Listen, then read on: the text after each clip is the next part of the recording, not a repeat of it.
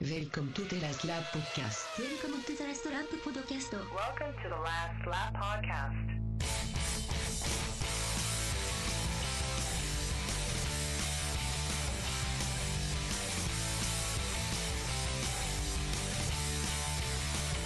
Welcome, everybody, to the Last Lap Podcast. I'm your host, as always, Andrew Pearson, and alongside me is my faithful co-host, Sean Gray.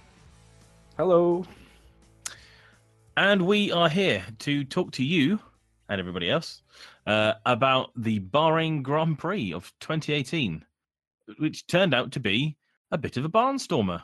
It Who'd was, have wasn't thunk it? Do you know, Bahrain's becoming a bit like Hungary, whereas you just go into it always expecting it to be kind of rubbish. And then I think there's been a couple of good ones in the last few years, actually, in Bahrain. Certainly, they always give us a few talking points. So, yeah, this was good. This was really, really good. And even in qualifying was good because I kind of went into qualifying looking for Mercedes dominance, and it just didn't transpire. So right away, that put me sort of thinking, okay, we've got a bit of a race on here. Whereas, after qualifying in Melbourne, it was like, oh no, they're 5 tenths clear. Yeah, so doomed. but no, so right away, straight off the bat from the start of the weekend, it was like, okay, we could be onto something here. I thought the nice thing about coming out of quali was that it felt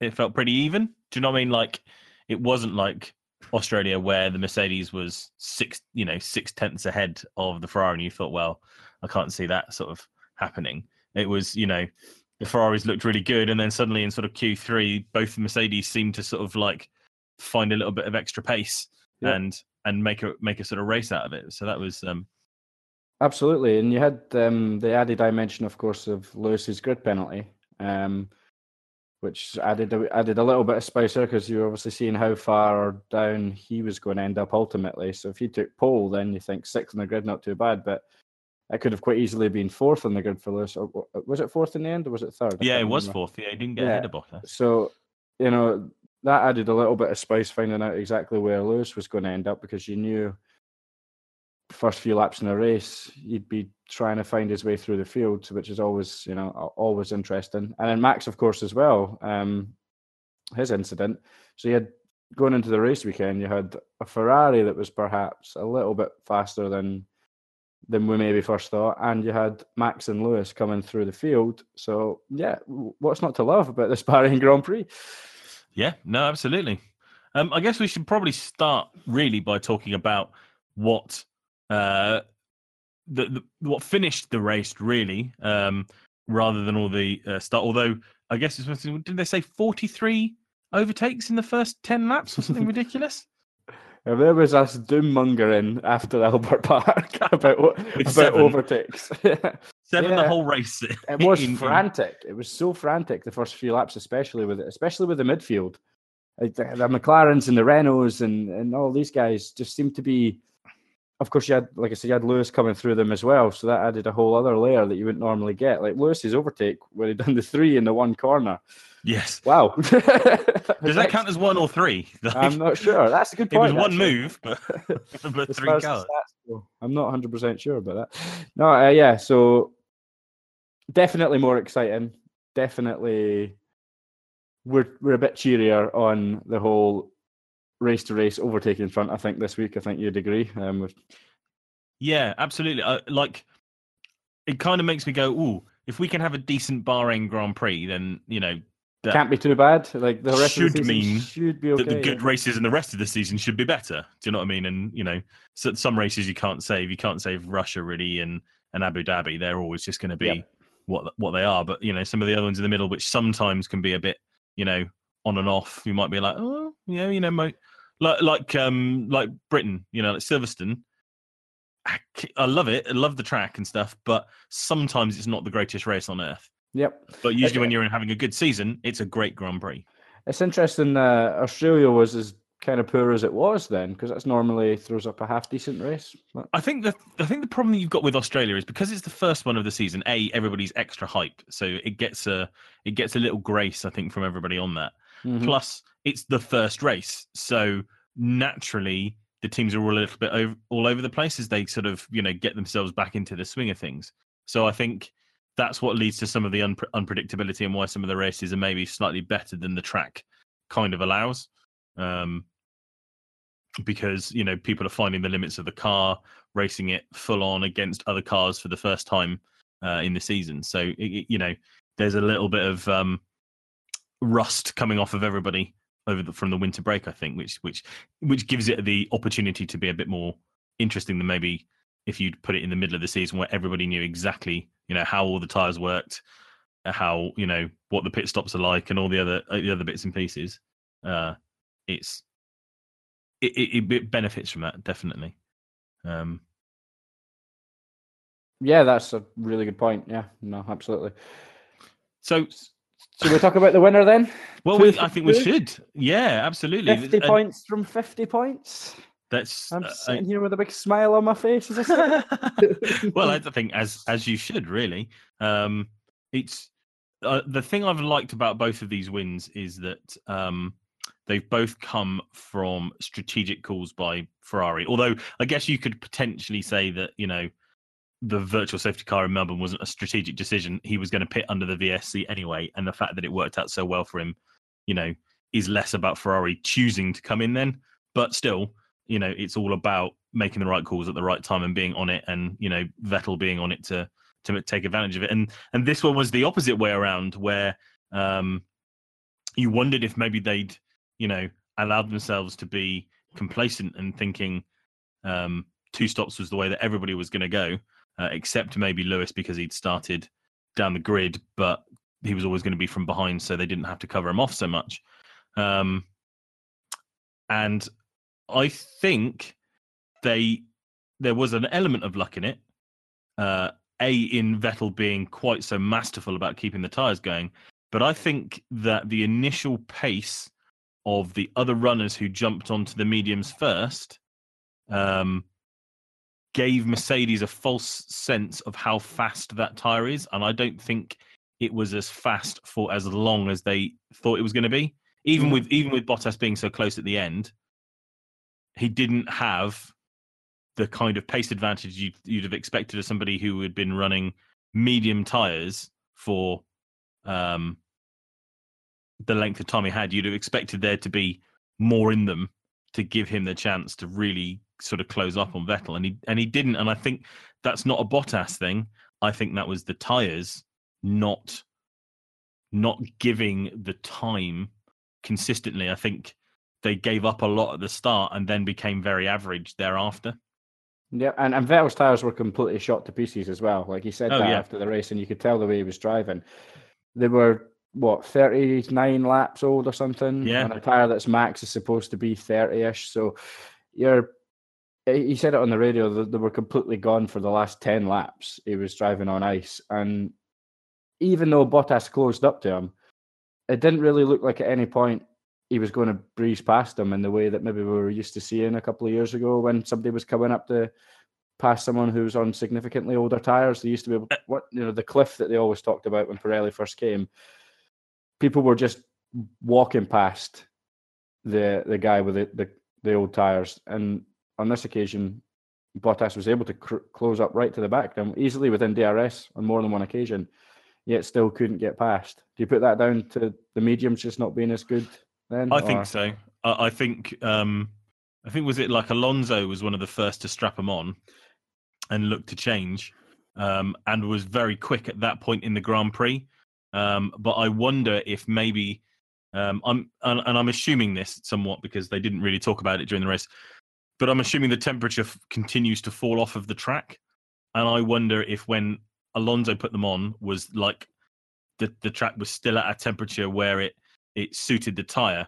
And then as the night wore on and the track got cooler and cooler, it was more difficult to keep the temperature in the tyres to really give them the correct operating window, maybe. It's either that or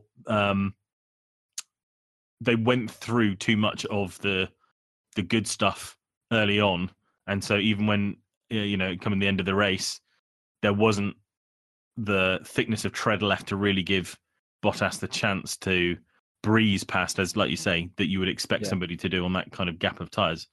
Vettel was managing the situation really well as well, using the the airs or whatever toys he's got at his disposal, sorry, in the in the right areas to sort of counteract the DRS of Bottas, which is what you've got to do in that situation when you're defending for your life. And Oh yeah, and you couldn't have any have to say- complaints with the way he drove. Like, No, and you have to say that's the driver part of it. It's one thing to say, oh, maybe he couldn't because of the tyres and bits and pieces, but Vettel did everything that he could do to not make it a simple pass job for Bottas. Absolutely. And you say what you like about Seb, but that's one thing that you would rank him right up there. The racing brain, the intelligent brain that he's got at the wheel has always been one of his strengths. And you sometimes hear him on the radio with Ferrari, when they're discussing strategy and stuff. And he's one of the drivers that will be the first to say, no, I think we should do this, or I think we should do that. He's always thinking about what's going on around him and things like that. So, if you had a man in that situation for your life, he would be at the top of the list you'd probably want in that position. So, yeah, it was a cracking drive, and if it wasn't for maybe Pierre Gasly, he probably would have been driver of the day. But you'd have to probably state that's that was a great drive, great recovery drive from where he was. Especially, he didn't have the greatest first lap either. It's not like he jumped off the start line and overtook 4 people on the thing to get right up there. He was he got overtaken by Alonso on the first lap, so it really wasn't a fun time.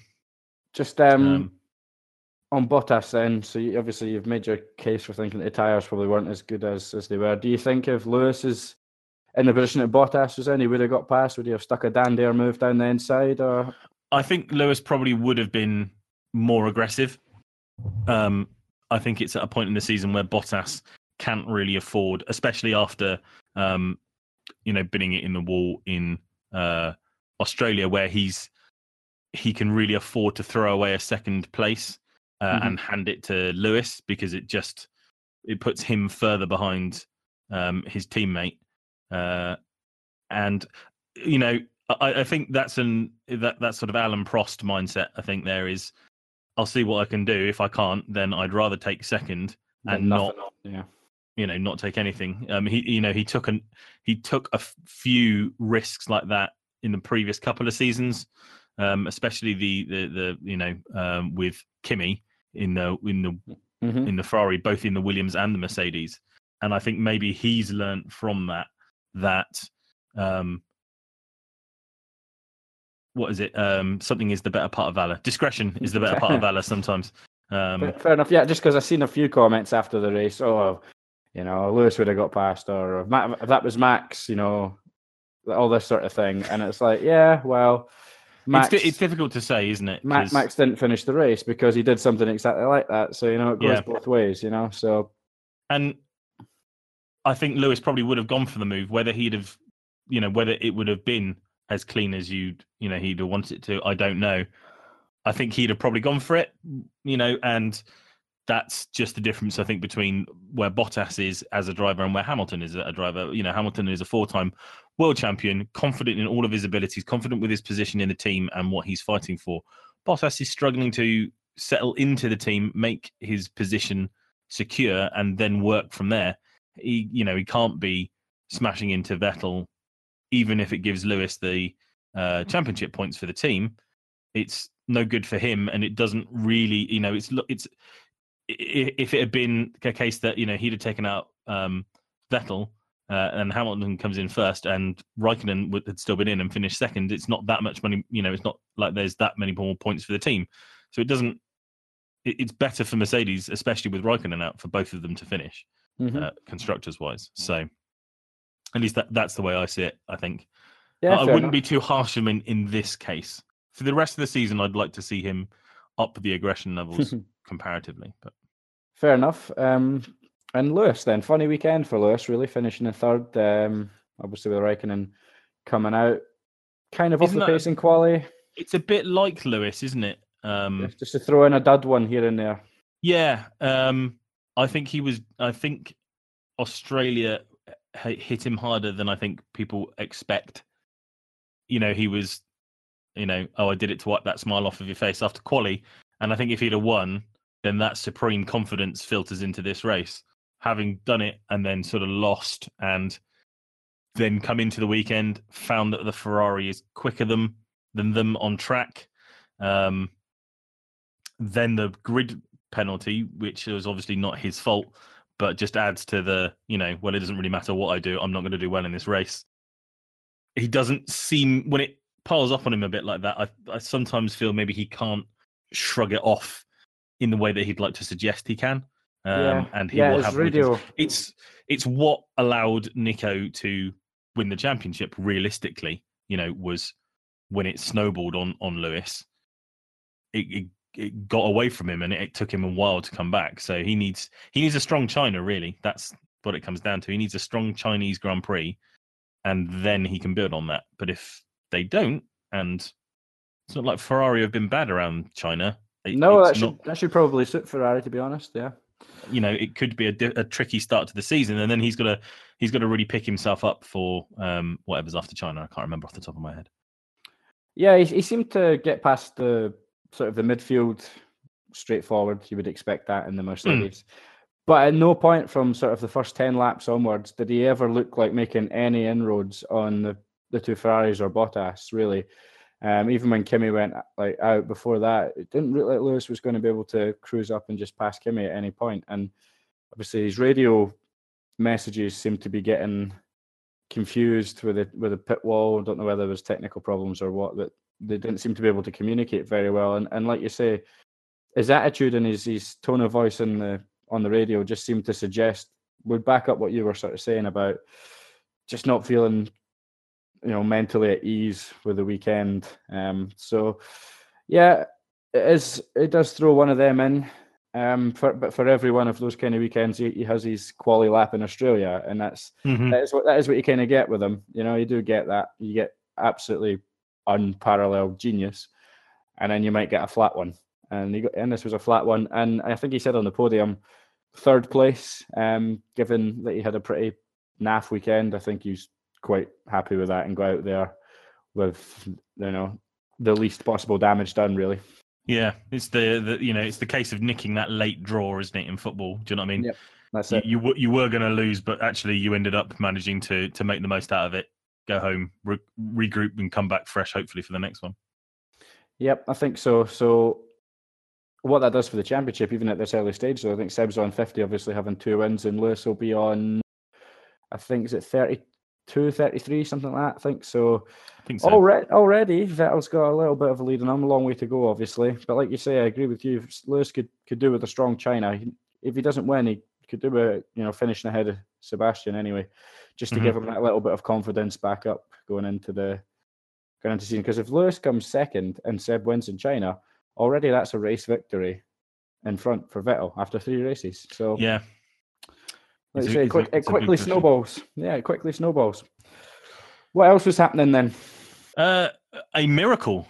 The miracle on Honda, possibly. Pierre Gasly seeming to pull the impossible out of both a Toro Rosso and a Honda engine with a 4th place finish. In quali, great, absolutely great. And then in the race, just calm and collected. Didn't seem all that phased. To be fair, the only fight he had on track was Lewis Hamilton, and he let him pass within a second. So it's probably not the most difficult race he'll ever have, but everything seemed to come together. Now, I guess the thing that you really say is that all Pierre Gasly, because Hartley was nowhere and was nowhere all weekend, really. Was there something new on one of those cars and not on the other? Did Gasly have some updates and stuff that have just happened to have come together? Or is it one of those freaky Toro Rosso races where, having languished in the outside of the top 10 for races, they then turn up somewhere and then, were traditionally about sort of 6th or 7th and seem to have an amazing car underneath them? I have no idea what the correct answer is. No, neither do I. It's gobsmacking, really. For not so much the Toro Rosso, because they do this now and again, as you rightly say, but the Honda to be up there more than the Toro Rosso, to see a Honda engine so comfortable in fourth at this stage in the season. I absolutely didn't expect. What I hadn't seen a lot of Pierre Gasly before he turned up in the Toro Rosso. So, yeah, I watched him in GP2, and he's good. He is good. So I would credit that. And I guess you've got to still give Brendan Hartley the fact that he's come from closed wheel series into Formula One, whereas Gasly's been doing single seater right, all the way through. But he's definitely some of what he got out of the car is definitely him. But I think because they still weren't the fastest in the speed trap, so it's not like the engine was pumping out an extra load of speed, which is odd because you would consider Bahrain to be more of an engine circuit than Albert Park. But if it isn't the engine, then it is the car, which then makes you wonder why they didn't do any better in Australia, where the car should have been able to have made up for any difference in the engine. Yeah, it's one of we don't know the answer really at this stage. I think some of it you've got to go. It's still very early on this season. It's entirely possible that the likes of Renault and McLaren strapped on more downforce than they really need because that's where they're pushing their R&D. Toro Rosso have never been a big aero team because they don't have the budget for it. So maybe they've got a fairly slippy car that suited the conditions of that track and the track layout more so than because it literally can't be that the Honda engine is producing more BHP than the Renault. It just is. It literally isn't possible. But whatever way you look at it, and it feels like I guess I'm trying to make excuses for the other teams, but it's not really. It's just that you'd have to see whether that Toro Rosso pace continues throughout the season, and I have a sneaking suspicion that it won't. Might be good in China possibly, but I think you'll start to see the teams refining their packages better and knowing what they're going to bring for each circuit. And Bahrain is a funny circuit. It's one of the reasons why it's never been one of the greatest Grand Prix in the world because it's almost neither aero or engine. It's all bits and pieces in between. So let's see what they do. And I have you can have no qualms, can you? If Toro Rosso have produced in the same way that if Haas and Toro Rosso have managed to produce the third and fourth best cars, or fourth and fifth, maybe if you put Red Bull in front of them, then they've done an amazing job, and you can only congratulate them on it. But it's very early in the season, and it's a very long season. Let's see how it all pans out for the rest of the season. No, that's absolutely fair enough. Jury's out, but cracking drive from Gasly. So the midfield then, lots of good scraps, wasn't there? Congested, wasn't it? Really was and it ebbed and flowed. I think was the thing is that you thought you knew where everything was, and then sort of a load of pit stops would happen, and you go, oh.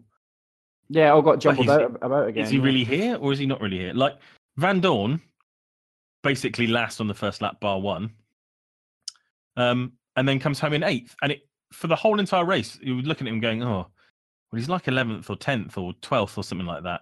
And Alonso's massively far ahead of him. This isn't very good. And then by the time it all shook out, he was closing in on Alonso, and you were just like, oh. Really? Is that how this is all working out? That didn't look like how that was going to happen. It's the same with Ericsson, really. Part of the problem for me was the battle between Seb and Bottas was so sort of intense and going right down to the very last lap. For the last sort of 10, 15 laps, I was just constantly focusing on, okay, how far is Bottas behind Vettel now? Like looking at literally every sector, every gap, is it going down by a tenth, 2 tenths? And I was so engrossed in that. that I found it a little bit difficult to keep up with sort of what was going on in the midfield. So one minute I was like, oh, now Magnussen's in fifth. Oh, wait, now Hockenberg's in fifth. Oh, where's Van Dorn come from? And like you say, it was all kind of just a bit, oh, what's happening? Until and then at the end, I've looked at the final result and gone, all right, so that's how it finished. Cool. But it was tricky there was that much going on. It was kind of difficult to keep up. Ultimately, I think after qualifying, that's a good result for McLaren in the end, because the qualifying looked a bit poor, shall we say. Was not good. Again, my take on that one is more that they said that they didn't bring the car that they wanted to Australia. They brought the car that they wanted for Australia to Bahrain, and I don't think that was the right car for Bahrain, basically. There was some big... I looked at some of the photos online. There was a massive change to all of the barge board structures around the side. So there was a big update going in there. The race pace was good. So I think again, a bit like probably Renault will be looking at and looking to refine what they've got so that they have different packages that they can bring to the races. Probably at the moment, they maybe have a high downforce and a low downforce option, possibly. Or maybe not. Maybe they just have a package. But generally, I think there's a refinement of what those teams have from what they brought to Bahrain. The gaps were really interesting because Fernando was right on the tail of Hulkenberg coming up to the end, and I think the only reason he wasn't challenging more was Fernando got lapped and Hulkenberg didn't.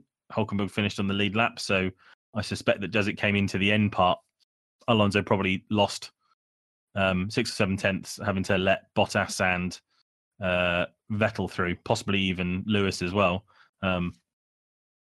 and that rather paid to his last attempts to get it. But it was close there. Van Dorn was only 3 seconds in the end down the road from Fernando, which I think is amazing. Marcus Ericsson in the Sauber, what? I've no understanding about how that's happened. Yeah, I have absolutely no idea. Because he stayed out for ages and then one stopped, and it didn't work for anybody else on track at all. Do you know what I mean? Well, Perez used to do that. Then.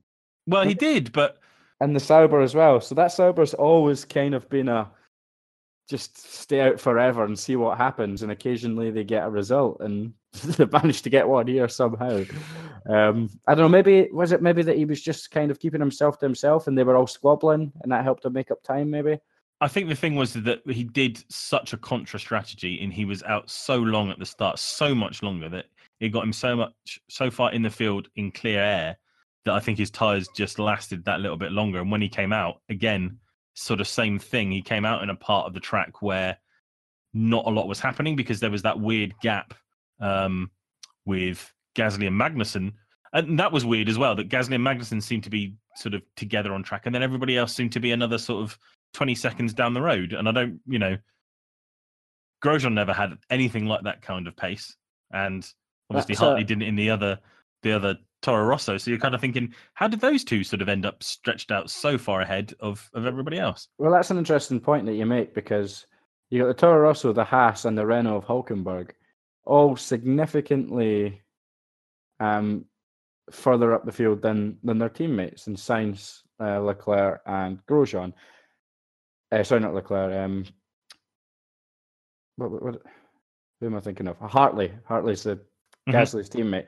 So you can't say Kvyat now. And then you've got Ericsson as well. So there's like 3 or 4 cars there that have all massively outperformed the other car in the team, which is kind of interesting.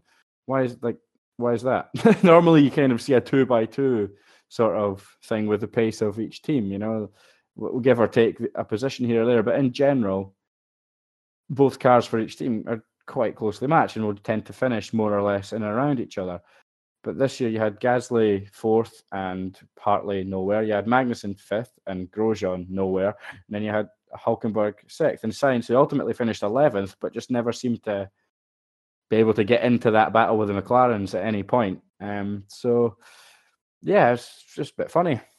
What do you put it down to? I really can't tell you. I can't tell you why Sainz and Grosjean. Why did they not have the pace of the teammates? It's just strange.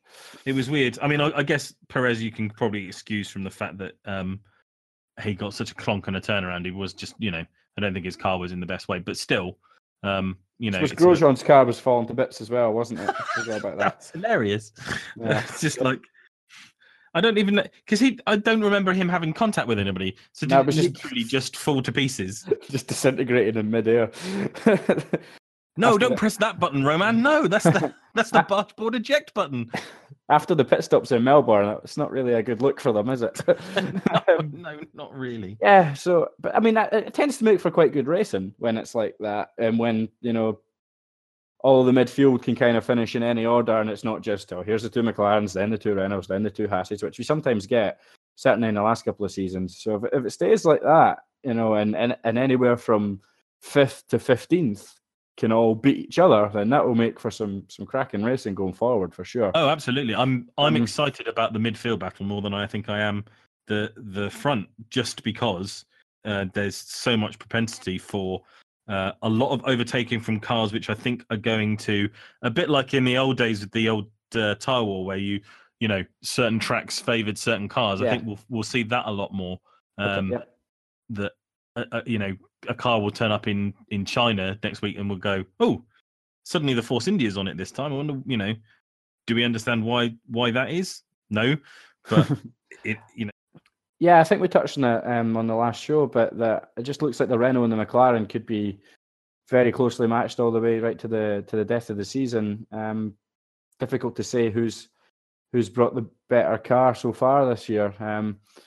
But you got Alonso, Van Dorn, Hulkenberg, and Sainz, four very capable drivers. So we could be on for some excellent midfield battles between those two teams. And then if you've got the other guys pitching in as well, certainly a reason to be optimistic in there. Looks like there's reason to be optimistic up front. Looks like there's reason to be optimistic in the midfield. What we got to complain about? Not very much, it seems, which is very unusual for us. I have one. Okay. The Williams. Yes. What do we say? I don't know if there is anything to say, really, is it? It just seems to be rubbish. That is exactly where they are. And, I don't see how they are going to arrest that slide anytime soon, and not with Stroll and Sorokin in the car. I mean, the Sauber outperformed them with relative ease this week. It looks as if they're possibly the worst car on the grid. If the Sauber, I'd say, if the Sauber's better than them, that leaves pretty much no one else. Yeah, if the Sauber has managed to make what it seems to be a drivable car, which has been their big problem across the seasons, is I think less, the bad engines haven't helped, but I don't think the car has been drivable. But if they've managed to, put together something that works after a fashion, then they've got the Ferrari engine and stuff in there. That's Look at it this way: 9th and 12th for Sauber this week, 14th and 15th for Williams. That's two cars comprehensively outperforming two other cars. And you'd have to say that there should be more to come from Leclerc as he gets a bit more experience through the season, so his performances could improve. Yeah, absolutely. This doesn't look like Sorokin and Stroll are able to take that car, as I've already touched on in previous shows, and drive it on. I just don't see how they can go anywhere other than, at best, stay where they are, and at worst, probably go back the way. They might have some better results on circuits that are more engine dependent, possibly. But then it makes you have to worry, don't you? Really, that they've built a worse chassis than Sauber. Yep. That's not good at all. Thinking about people who should complain, Verstappen and Ricciardo probably have a couple of reasons. Do you not think? Yeah, I mean, game over for the entire team by lap 3, wasn't it? So, not great. Sometimes happens, I suppose, in this sport. These freak thing happens. You have a couple of technical problems on both cars, and you're out of the race. Like, I'm sure they'll be back. I'm sure they'll bounce back from this, and there'll be good results to come. But you just have to take the rough with the smooth. Sometimes the cars break down. I think Ricciardo had the worst luck, didn't he? Because his car literally just sort of turned itself off mid-corner, didn't it? He was just going around. Electronics, I think, and then gone. Like somebody unpulled the plug, literally, and just everything cut out. Max is one. Was it engine? Was it, or was it? No, he punctured, didn't he? And then I knew he punctured, but I didn't I think think it didn't look that was if that was related or not. when they got him out again, so I assume they looked at the floor and thought it was fine. But you have to imagine that it's all related. That whatever went wrong was down to everything in there, because he went around the track and then sort of pulled off. It wasn't he got to the escape road and stuff. It wasn't the same as Danny Ricks. So but that's 2 races for Red Bull where they've really not been able to maximize anything on the promise they had of decent qualifying and supposed better race pace. Yep, it's not the start they wanted, that's for sure. They're already going to be significantly behind the other 2 teams. I worry a little bit they're going to end up in that no man's land that they sort of found themselves in last season, where they're comfortably ahead of pretty much all the midfield, but can't get close to the Ferrari and the Mercedes. And then it's a big shame, because you've got 2 guys like Danny Ricciardo and Max Verstappen, who are arguably 2 of the most exciting wheel-to-wheel racers. And they can't actually show that because they're just 10, 15 seconds behind the next team up the road, but 10, 15 seconds in front of the next team behind them. So they're just going to meander through the season, being 3rd and 4th or 4th and 5th all year, which is a bit rubbish for a neutral fan and for obviously the team involved. So I hope this is just a minor blip and that they show some good pace in China. It'll be good for a competitive Red Bull is certainly good for the sport. Absolutely. So I think that that takes us nicely to the end of our race review episode.